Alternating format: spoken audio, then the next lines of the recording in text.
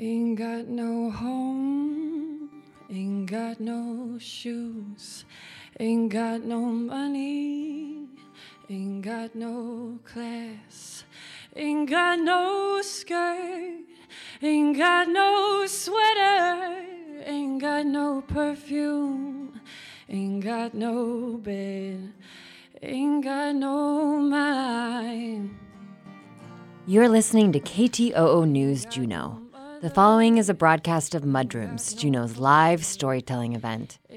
The 7 personal stories you are about to hear were told on March 8th at the Northern Light United Church. The theme for the evening was Rude Awakenings. Live music was performed by Taylor Vidic.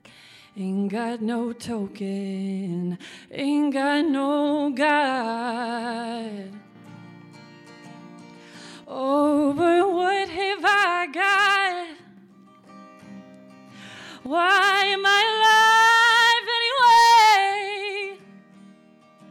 Oh, what have I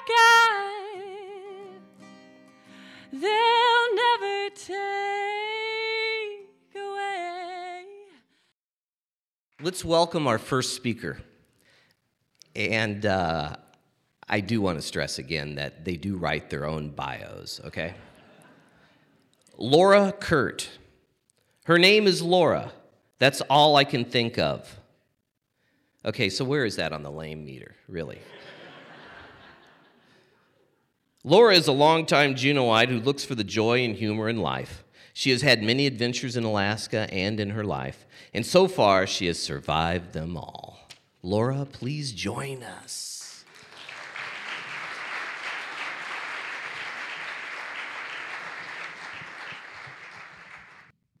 I was in my 20s and dating a guy by the name of John. He invited me on a hunting trip with his friend Scott. Now, this first trip I went on with them, I found out that bringing dish soap to a hunting trip is a mortal sin. I mean, you would have thought I had brought moonshine to a temperance rally. Not that they overreacted or anything, but they decided to forgive my evil ways and invited me on a second trip. This time, Dave joined us. We arrived at the Forest Service cabin a day later than we had planned because a blizzard had dumped a ton of snow. And our first attempt at hunting wasn't very successful because the snow was waist deep, and in the afternoon it started raining. That night, between the hands of cribbage, we did go out and check things because, we weren't overreacting or anything. But we knew pretty soon after the creek overflowed its banks. That's when we decided that we didn't want to overreact, but we were going to go get that skiff that's down by the lake edge and drag it up to the cabin, just in case. Dave went to go do that, but he returned only seconds later because it was already too late. Not only had the creek overflowed its banks, so had the lake, and we were in a flood. But the cabin was on slightly higher ground and on pilings, and how deep could the water get? It could get really deep. It wasn't too much later that you could have found me standing in the cabin with the water more than halfway up my extra tufts. And we were moving the last of our items up to the loft as quickly as we could when I smelled gas. We looked down to see a sheen of gasoline spreading across the water, and automatically we all turned and looked at the wood stove. We were in so much trouble. Evidently, someone who'd been to the cabin before us had lost the cap to their gas tank, and they decided it'd be a good idea to replace the cap with a wee bit of foil and leave it under the cabin. Now, I saw that we had 2 options. One, stay in the cabin, which was going to be, in about 10 minutes flambe, or jump into the floodwaters, which were between 3 and 4 feet deep outside, and try and make it to high ground where we would stay soaking wet and try and survive the night.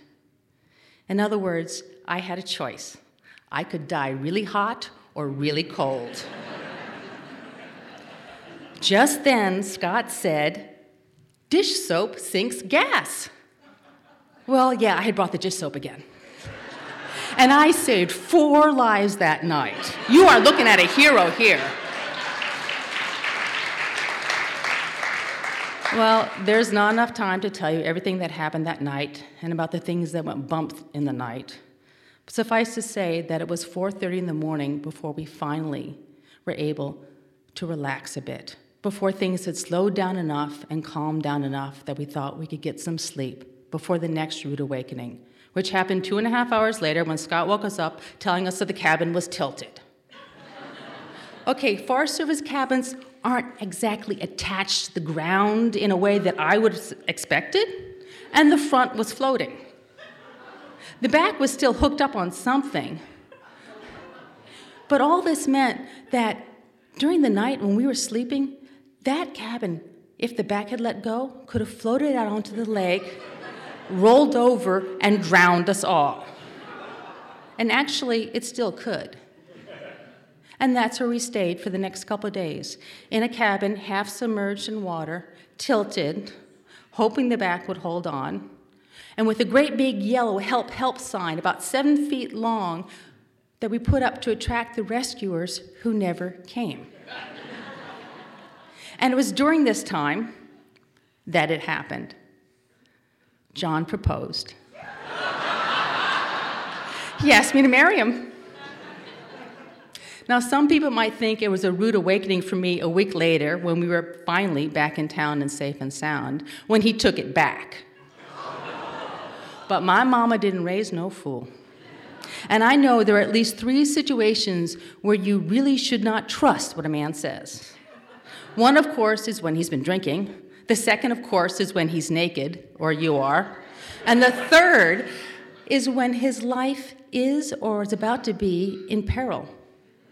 For some reason, it's a known phenomenon that young men whose life is in danger will suddenly decide, gee, I need to find a mate and procreate. As a woman, I don't understand this at all. I can tell you, every time my life has been in danger, I have never thought, gee, I wish I was pregnant and let's plan a wedding. But I did have a rude awakening when I got back to town and found out that these convergence of these 2 storms had hit town hard too. There had been flooding in town, there had been mudslides in town, there had been all sorts of problems, and yet very few people had actually thought of us out there in this cabin. And those that did, and who thought, yeah, maybe someone should go check on them, did nothing about it. And it got me thinking, when I was thinking about this story, that our society spends a lot of effort telling people they shouldn't overreact. We tell our family, we tell our friends, we tell our kids not to overreact. But I'm thinking maybe we ought to teach our kids not to underreact. Because overreacting might be an embarrassment, but underreacting could kill you. Or me. Thank you.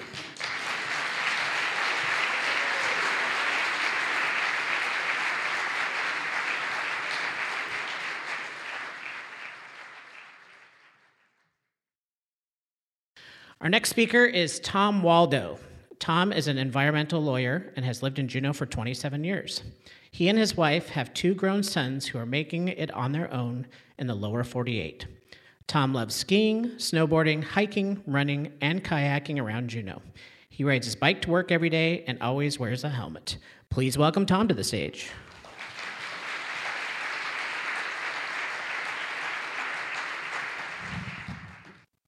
Are you okay? Hey, are you okay? That's what I heard as I was rudely awakened by 2 guys shaking me. I found myself lying in the middle of a street next to a twisted bicycle, which I had apparently crashed. There were a couple bags of belongings scattered all around me, like a yard sale. I was dazed, but I sat up and I said, yeah, I'm okay.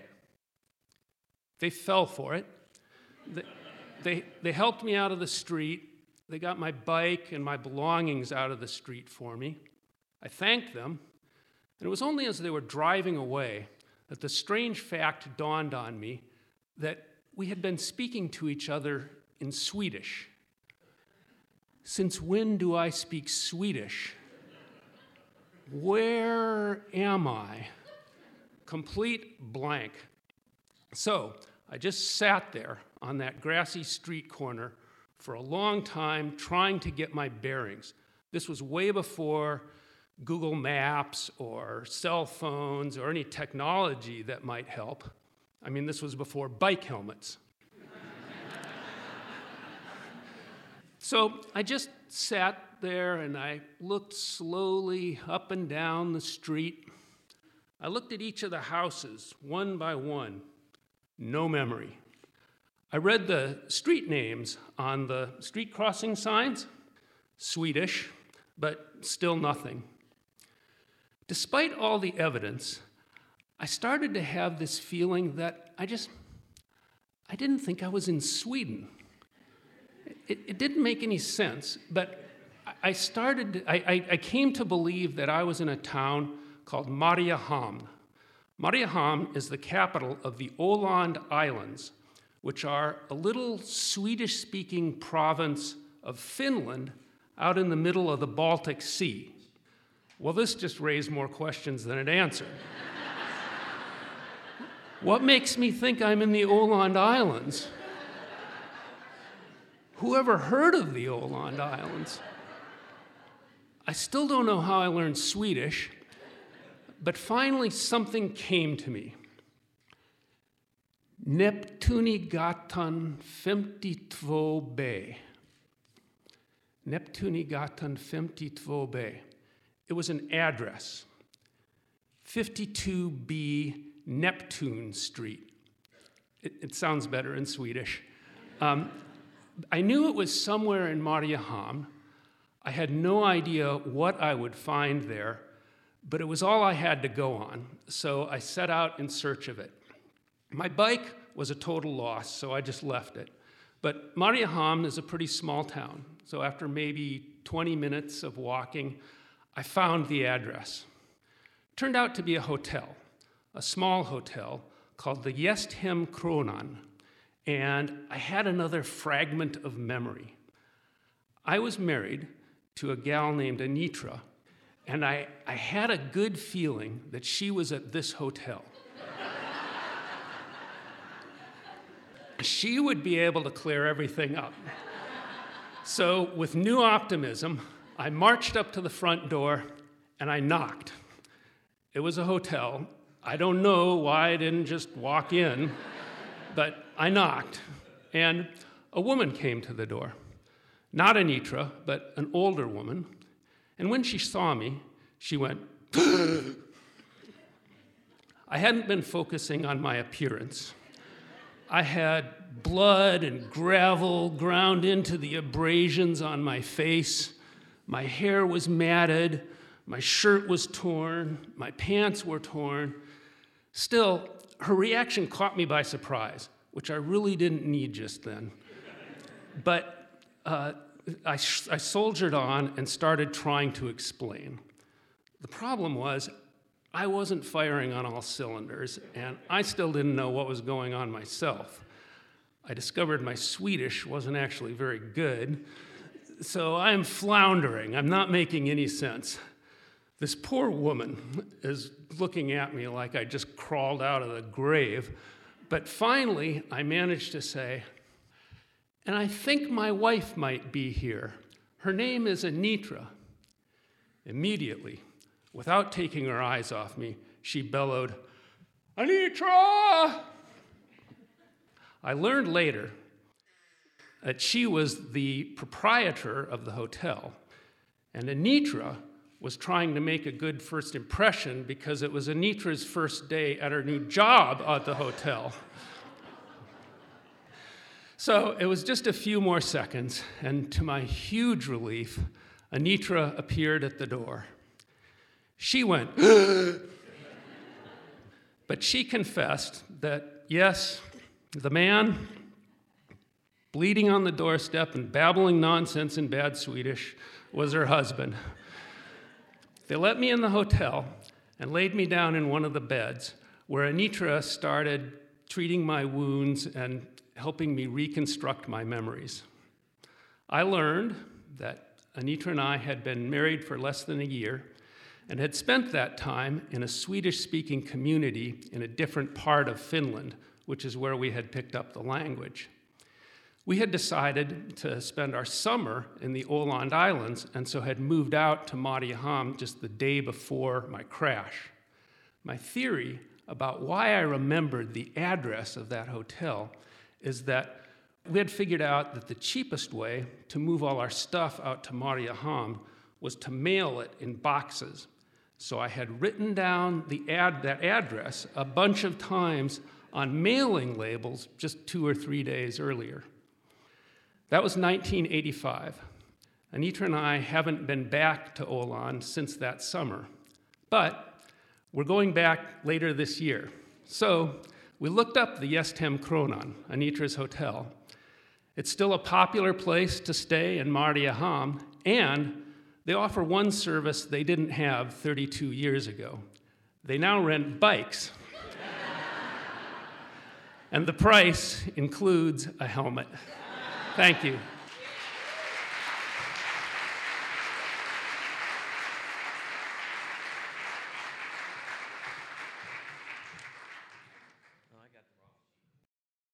Okay, third up on our list this evening is Marissa Capito.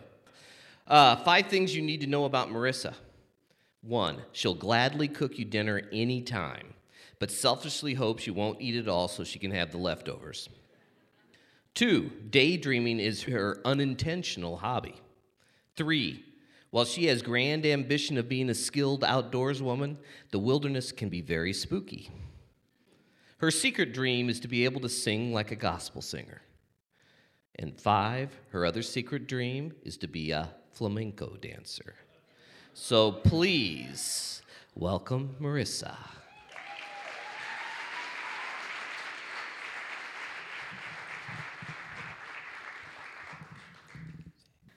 In 2013, I had just finished my master's degree in environmental engineering, and I was offered a volunteer position with an international nonprofit in Cambodia. It was a wastewater treatment project, 3-month gig. I was really excited about it. It was fieldwork based. I was going to be in small communities solving the sanitation problems of this country. And in order to get over there, to be able to afford to get over there, I had to crowdfund, which was a very awkward experience for me that I'll kind of dig into later. So I definitely had a bit of a savior mentality going into it, like, I'm going to use my education for good and really make a difference and have a positive impact on the world. But what ended up happening, Rude Awakening number 1, was a whole lot of nothing. And by nothing, I mean I sat in an air-conditioned office in Phnom Penh and edited PowerPoints and grant applications for grammar. And there's a lot of reasons why things panned out the way they did. It's really neither here nor there at this point, and I kind of say this nonchalantly, but in the moment, and for a very long time afterwards, I was consumed with feelings of guilt, of shame, and of failure. Because I wasn't just not meeting my own goals and expectations, I felt I had failed my donors, the people that gave me money to be here. So when I came back to Juneau, I didn't really talk about this part of the trip very much. If anybody here has heard me talk about Cambodia, you've probably heard more of an anecdotal story, or like, yeah, I went over there, things didn't work out so well, it was frustrating. And I couldn't talk about these deeper, darker things that had happened because I was so embarrassed and ashamed. And after years, everyone, of self-reflection, I came to realize that it wasn't a failure. The trip had an incredible amount of value, but I kind of set myself up for this. And a lot of that had to do with the expectations I set for myself. Expectation management is something I struggle with on a daily basis. And so while I was in Cambodia, expectations were way up here. I'm going to solve the problems. And when it became clear that I would not be solving this country's wastewater treatment issues, I became fixated on, well, I have to do something. I'm here. I have to prove to my donors and to myself that it was worth it to send me here. Which led me to the very uncomfortable question of, who am I doing this for? Because right now, it kind of sounds like I'm doing it for me and not the people I came here to help. And so then I started to really think about, were my expectations even realistic? And a funny thing happens when you're in a foreign country and you're alone and you don't speak any of the language. You can't talk. And so you spend a lot of time observing. And through that observation, I had a moment of clarity.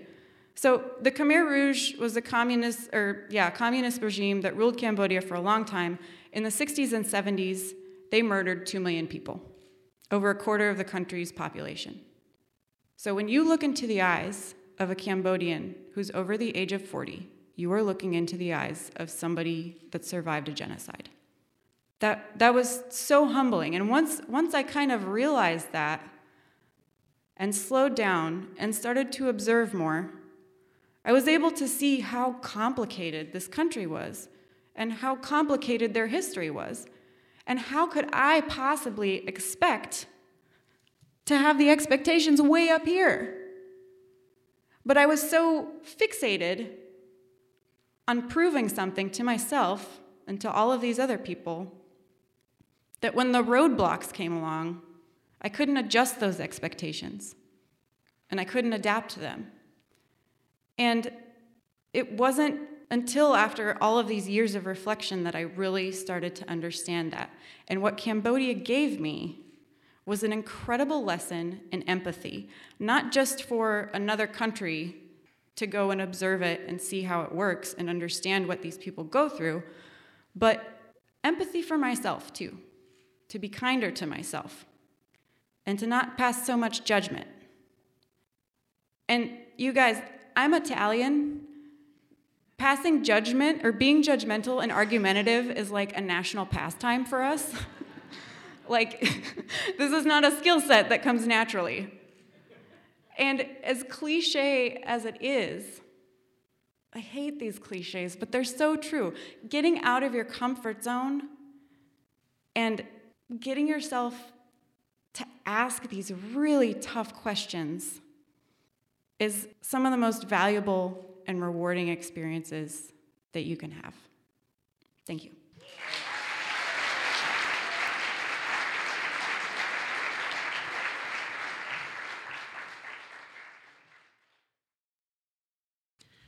Our next speaker tonight is Houston Laws. Houston is an ultra-marathon runner who has completed 6 100-mile races in Alaska, the 6th running the Klondike solo. He ran his own business running other people's dogs out in remote areas of Juneau. Please welcome Houston to the stage.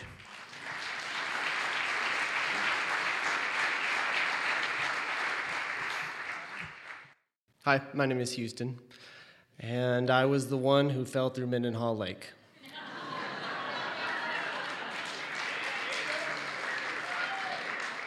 Funny enough, I was taking a friend out for her first time to show her how safe the lake was.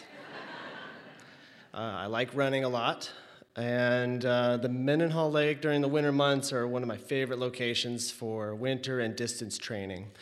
Days and nights putting in 20 to 30 miles at a time. I'm comfortable with that area. That day on Sunday, clear blue sky, it's crisp, air. People are bundled up, there's a lot of people out. Take my friend and we grab the dogs and we head out on the Mendenhall Glacier ice and following the same path that a herd of people are in front of us, following that same path straight to the base of the glacier.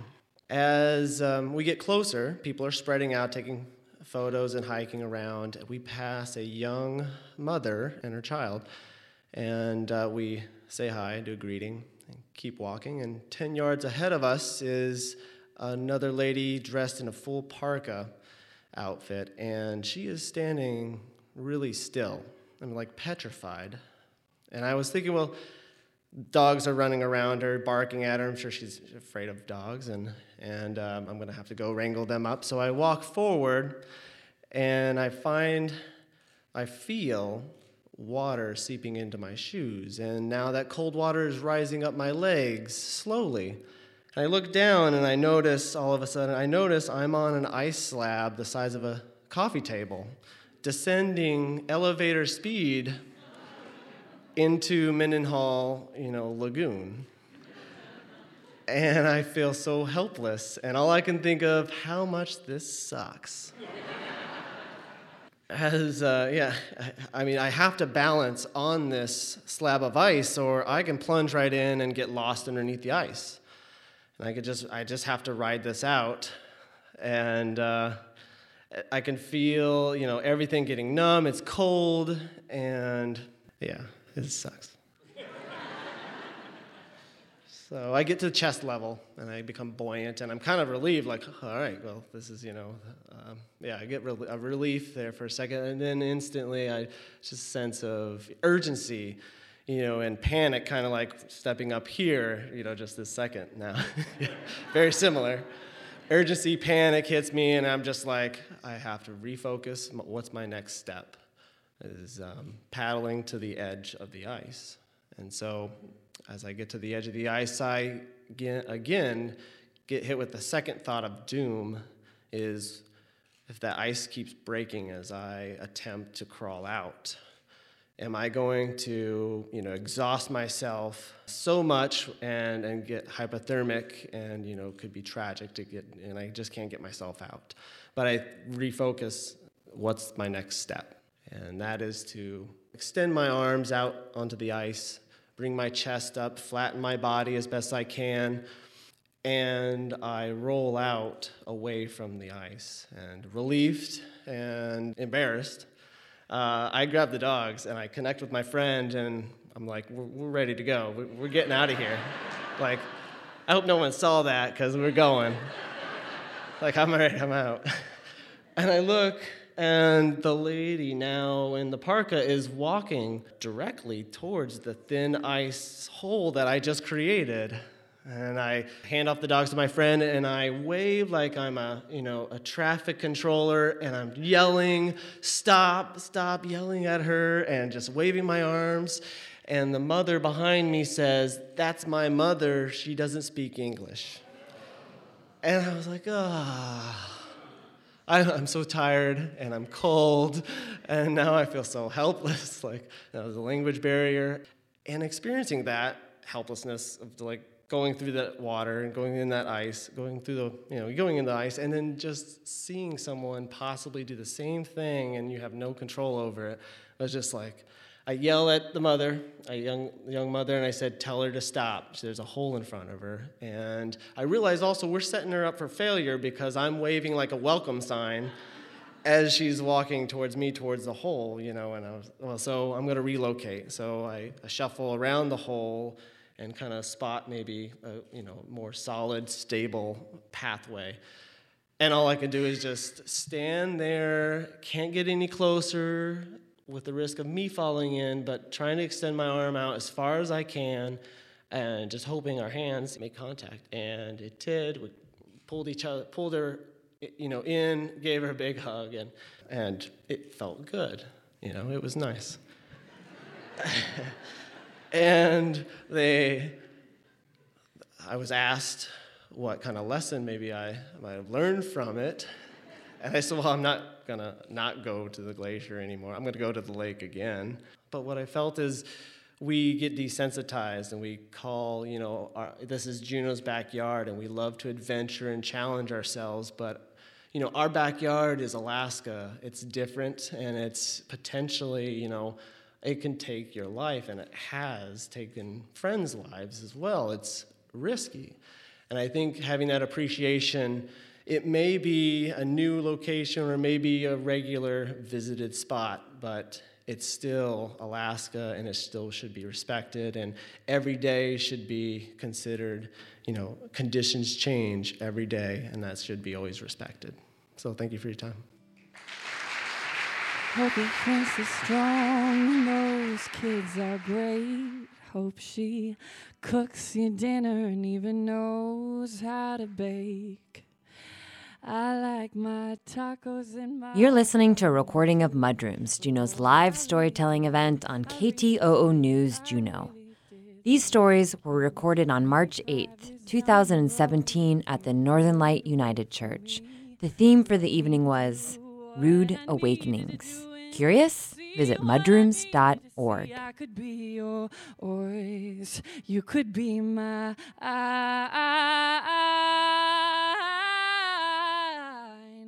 Maybe next time. Let's get on with our fifth speaker this evening, Jenny John. Jenny grew up in Portland, Oregon. A midwife by trade, Jenny's passion for women's health care has presented her with many opportunities, including providing care in jungle clinics in Nicaragua, opening a birth center in Oaxaca, and practicing at the busiest birth center in the United States in El Paso, Texas, 4 blocks off the U.S.-Mexico border/wall.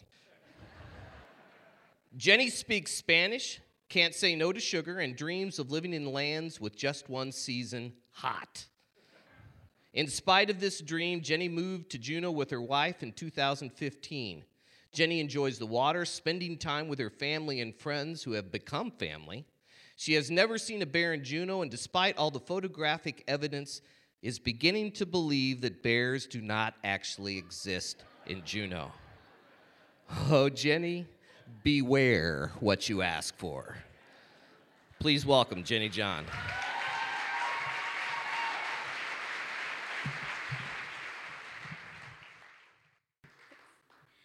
Picture it. Oregon, 1974. 2 pot-headed teenagers waddle into a county hospital to have their very first child, 2 days after Christmas, 8 months after their wedding. And after the usual hours of labor, they have a daughter. And then there's a declaration, and the doctor says, "There's another one in there." To which my mother said, "No, there isn't." And 7 minutes later, they had their second surprise child. That's me. My twin sister and I grew up what I think was a normal childhood because it was normal to us. People would ask us, "Do you like being twins?" Which was always weird because we had always been twins. We were womb mates. She was there, I was there, we were always there. We had never not been twins. Do you like not being a twin? It was a weird question to us. The next question that people always ask us is, can you read each other's minds? So we say yes. I can tell you right now that the animal she's thinking of is a penguin, and she will tell you that the number I'm thinking of is 5, even though we haven't seen each other for a couple of years. Like my parents, my sister got married young at 19. I waited till the ripe old age of 22 to get married. But we had babies at the same time, and we began raising them together. And it was a seamless, beautiful relationship. And the 3-hour drive from each other's houses just was commonplace, and we would do it all the time. We would often call each other and say, "See you in 3," which means we're on our way over, so get ready. And with both of us homeschooling, it was easy to do. Our children were very fond of each other also. And her kids and my kids, we call the other adults Aunt Mama, because we were raising our children together. And then something changed, and I wasn't quite sure what it was. I thought that we were just growing and developing more adult ideas, and they didn't quite mesh, and it was unnoticeable to the outside, but there was just something I couldn't put my finger on. My marriage was stretched in that we had 3 babies in 3 years. Yes, I was tired. But I really, really enjoyed it, and it was wonderful, and I loved it. I loved being a mother. And the sideways glances, I just ignored those. And the long hours that my husband was working were justified because he was providing for the family, and that's what you do. And so I just thought that we would work through whatever this was. This was life. That's what we were doing. It wasn't until we moved out of the country to Mexico to do some mission work that I learned that my husband had been having an affair. And it really was hard because I didn't know who it was. until the phone rang one day, and that lifelong familiar voice of my twin sister said, "Jen, I am so sorry." Yeah. My husband filed for surprise secret divorce and made sure that the papers were delivered to me while I was at my busy birth center in front of all of my clients. And I was completely devastated because my husband was gone and the person that I would talk to about it was gone. And all of a sudden, everything became really, really clear, but really, really dark. But my rude awakening actually happened because I met this girl. And although the divorce was already there, my family and his family jumped on that to make sure that our now 4 children didn't get to spend as much time with me as they should. And I started to go into a deep catatonic pit every once in a while, and my mind would bounce between being a divorcee and losing my children and losing my twin sister. But people don't live in pits like this. They die in pits like this. And so something had to change. So we packed up and moved to Juneau, and we got married. And it was then that I noticed that I was allowed, deserved to have some happiness despite the shroud of sadness that was around me all the time. And all through this, throughout all of this, I just couldn't shake the feeling of having lost my twin sister. There is something about having someone who has developed at the same time as you, who's formed at the same time you were, that our hearts began beating at the same time and our fingerprints were formed in the same moments together. You just can't shake that, even if they've made a catastrophic mistake and had an affair with your husband. The difference between forgiveness and reconciliation is with forgiveness, you can forgive that person and you can move on. With reconciliation, you have to face that person and you have to face all of the stuff that goes along with all of that stuff. I am really hoping for reconciliation. I may have to settle for forgiveness. Thank you.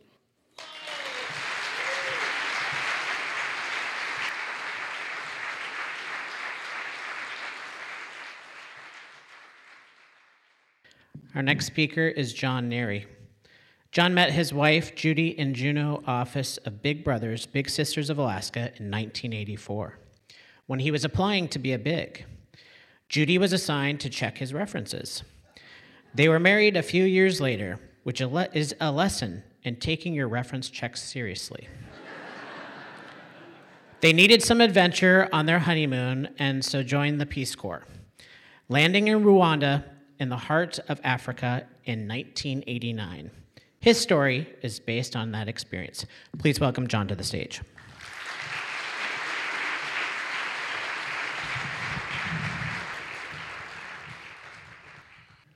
Recently, a friend of mine came up to me and said, "John, we're going to Rwanda. I'd like to hear some stories from you."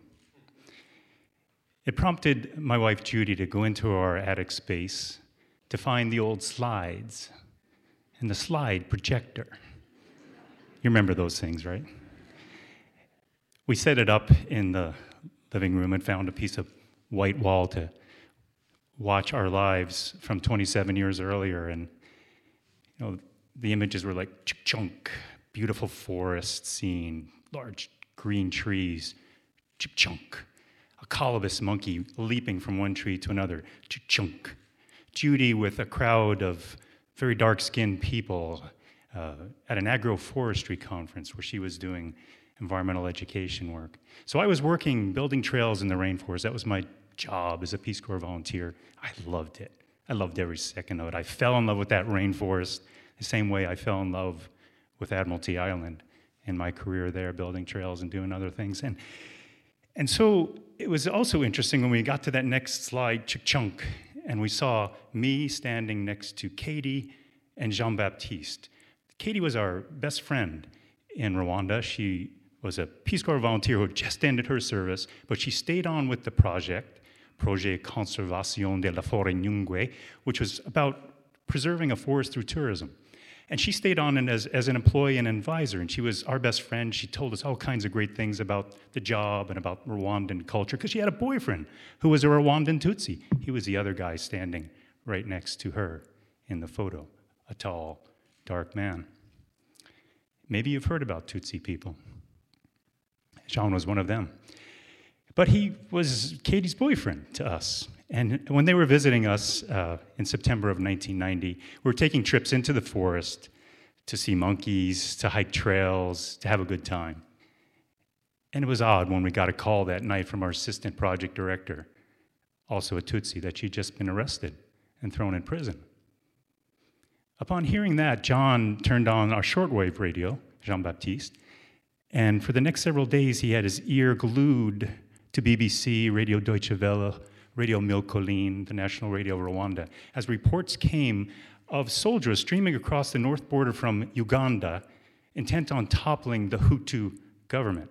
These are people that had been forced out of the country 25 years earlier. I had no idea about that history, really, because if we had been able to Google Rwanda in those days, it would have come up with Rwanda, land of 10,000 hills. Or it might have come up with Rwanda, the Switzerland of Africa. But it didn't say anything much about the racial tension, strife between these different tribes of people.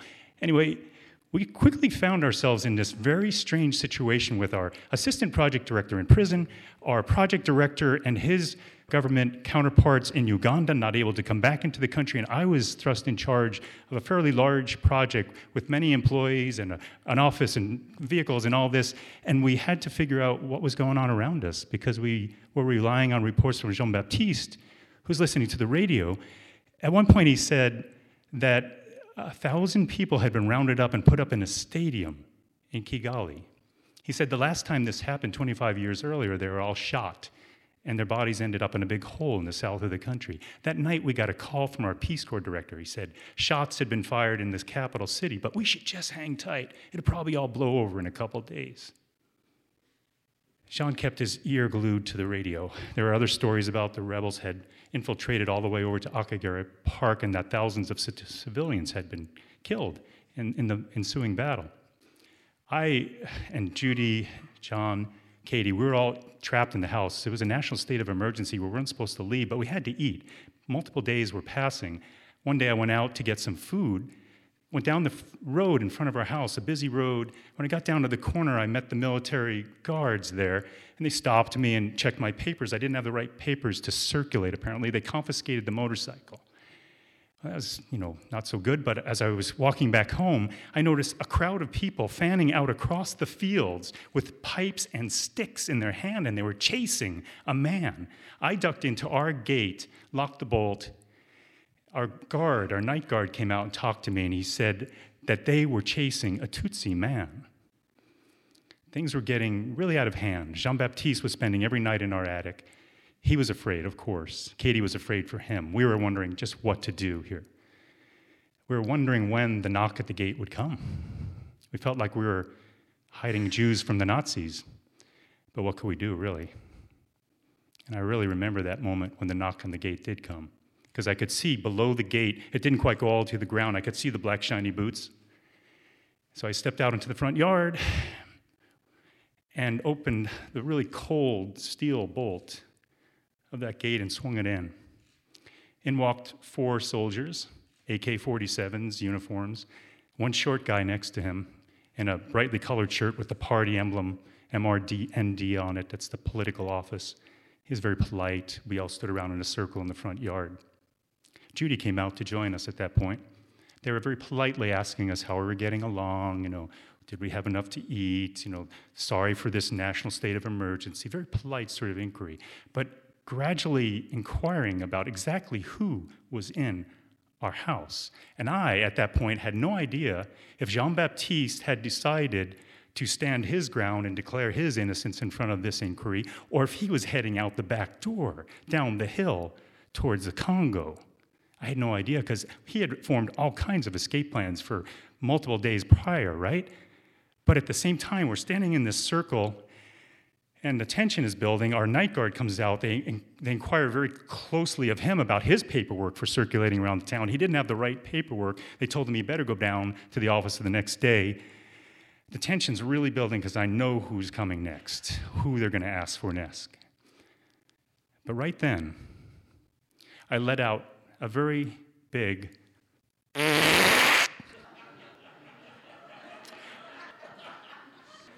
One of the things that Katie told us never happens in Rwanda, one of those cultural tips, is you never fart in public. And I know that it's not good to fart in America in public. I know that part, right? But still, if it happens, people smile and they go, okay, it's just John. But this doesn't happen in Rwanda. I looked across the circle. One of those soldiers was turning white. He turned to the short guy who was looking awkwardly back at him as if to say, is this guy for real? Did I just hear what I just heard? Judy was giving me one of those looks. Well, all the guys in the audience know the look she was giving me. But it broke the tension. They all awkwardly left the front yard. I closed the bolt on the gate with a sigh. Walked back in the house. Jean-Baptiste was standing there. He inquired carefully of what had happened. I explained. Minutes later, we got a call from the Peace Corps director. He said voluntary evacuation orders had been issued for all Americans in Rwanda. We were to leave the next day. We went into panic mode, packing the household. Again, responsible for not only all of our household items, but also the things in the project. We had vehicles, we had equipment, we had ledgers, we had all kinds of stuff to pack. Our plan was to leave really early the next morning, and we did. We had the car packed with all this stuff, a tarp over it, Jean-Baptiste hidden under it in the back. 4:30 in the morning, we drive down the front road. Fortunately, the guys at the military blockade all had too much banana beer the night before. They just waved us by. We left town.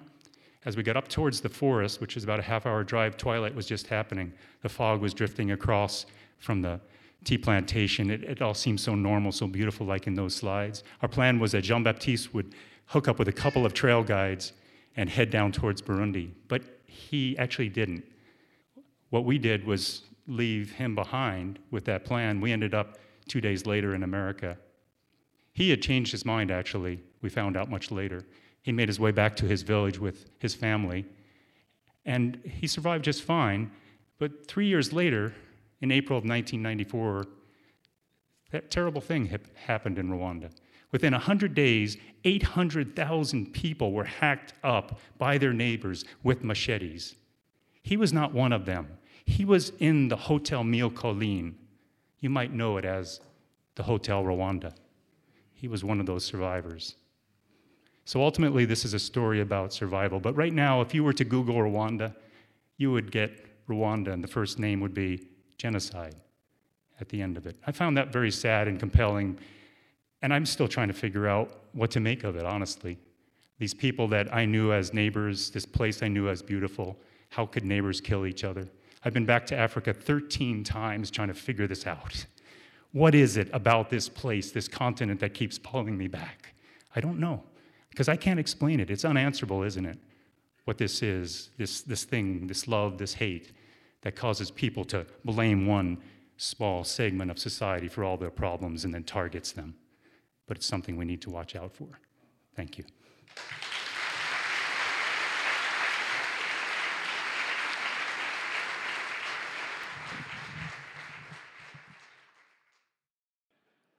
Our last speaker this evening is Paul DeSlover. In 1965, Paul was 17 when he met a young woman on a blind date at Art's Nut House in Monroe, Michigan. By the time he polished off a quarter pound of pistachios and a fudge brownie washed down with a vanilla shake, he had his first girlfriend. She was sweet 16. Life was good. Paul DeSlover.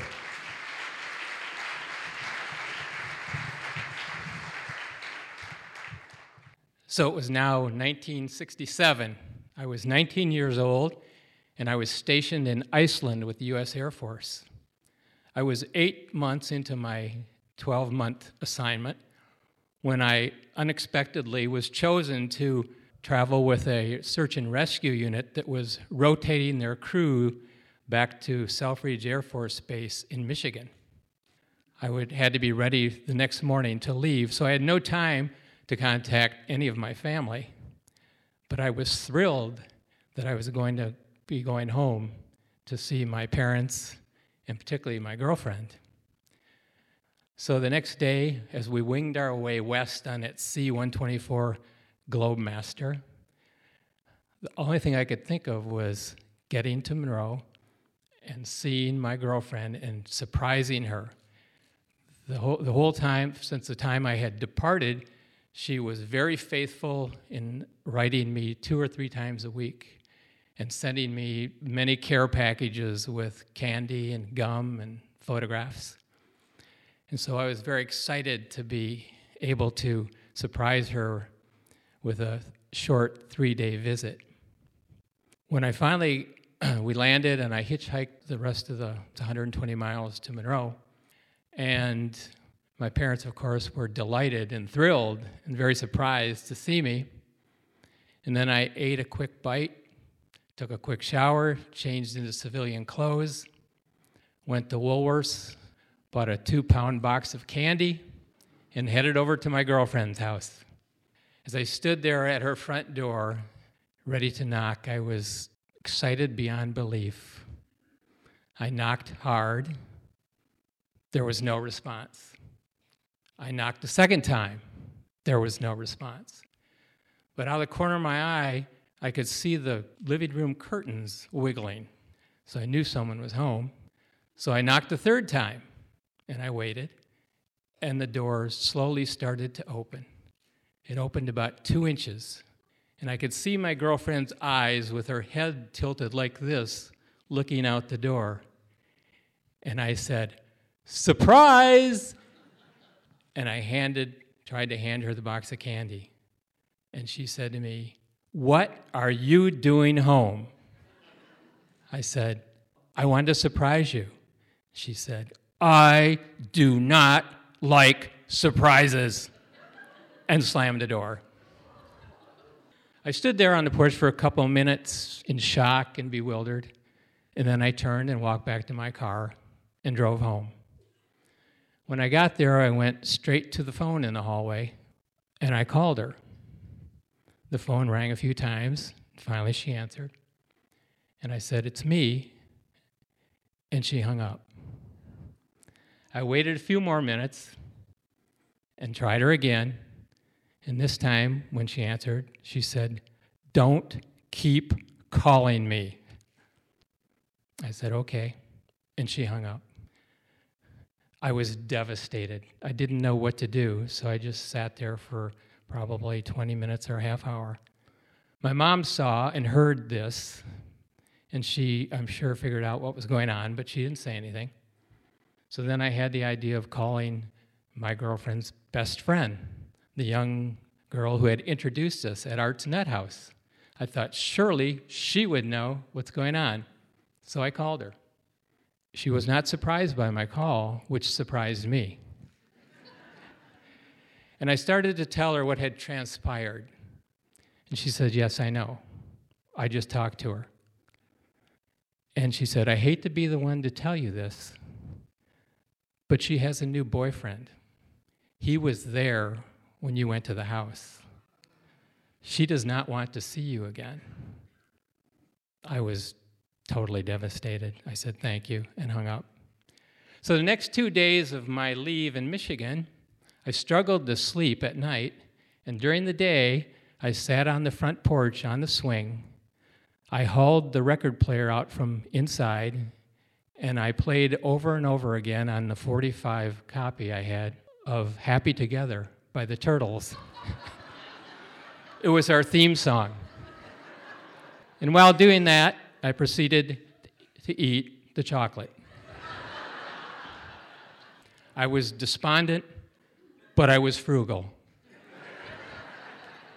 Sometimes I couldn't even tell what piece of candy was coming next because through the tears, I had trouble reading the chart on the inside cover of the chocolate box.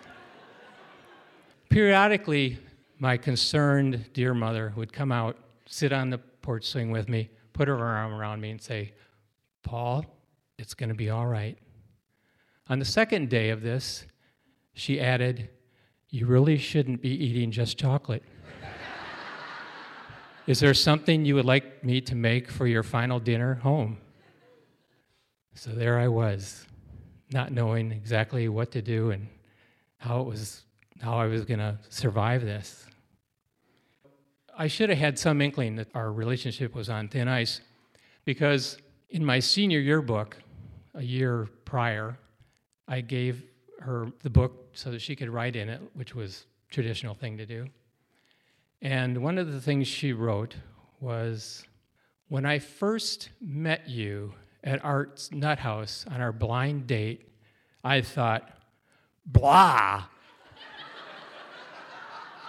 Am I supposed to like that?"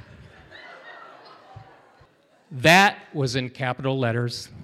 It was underlined 3 times, and it was followed by 2 question marks. Yeah, I didn't get it. So fast forward 49 years, and I was friended on Facebook by a friend of hers from high school, a woman that I knew in high school also. And I told her I was coming to Michigan to be with my mother, and she said, "Well, why don't we get together and go to lunch?" I said, "Sure." So we did, and we talked about the old times and fun together. And finally, after about 2 hours of talking, she said, "You know, I still feel really bad about the way you were dumped when you were in the service." And I said, 49 years ago. I'm over it. It was puppy love, no big deal. She said, "No, I can't help it. I feel really bad about that." And I said, it's okay. I don't feel bad at all."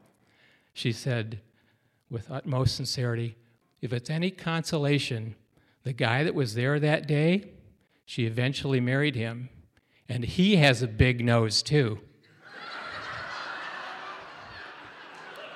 I said, after I got done laughing, I said, "Well, I may have lost, but now I know what kept me in the game for 2 years." And she said, "What?" I said, "Well, that solves one mystery, but it creates another mystery." And she said, "What are you talking about?" I said, "Well, I wonder what the meaning of that was in my high school yearbook." And she just looked at me quizzically like, "What are you talking about?" So I didn't say anything, but I'm thinking, I wonder if it was my ears. We finished our lunch, hugged each other, and parted. And I probably, at least I hope, not to see any of them ever again.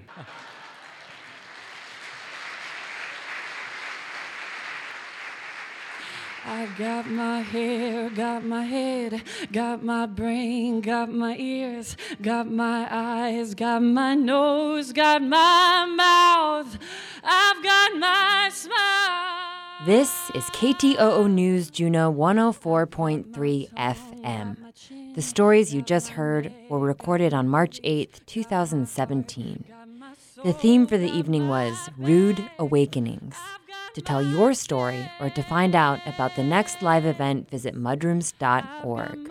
Audio production by Rich Moniak. Additional help from Alita Buss, Tom Cosgrove, Pat Roach, Steve Sewing, Kristen Stouter, and Sarah Hannon. Music by Taylor Vidic. I'm Amanda Compton. Have a good night. I've got life. I've got my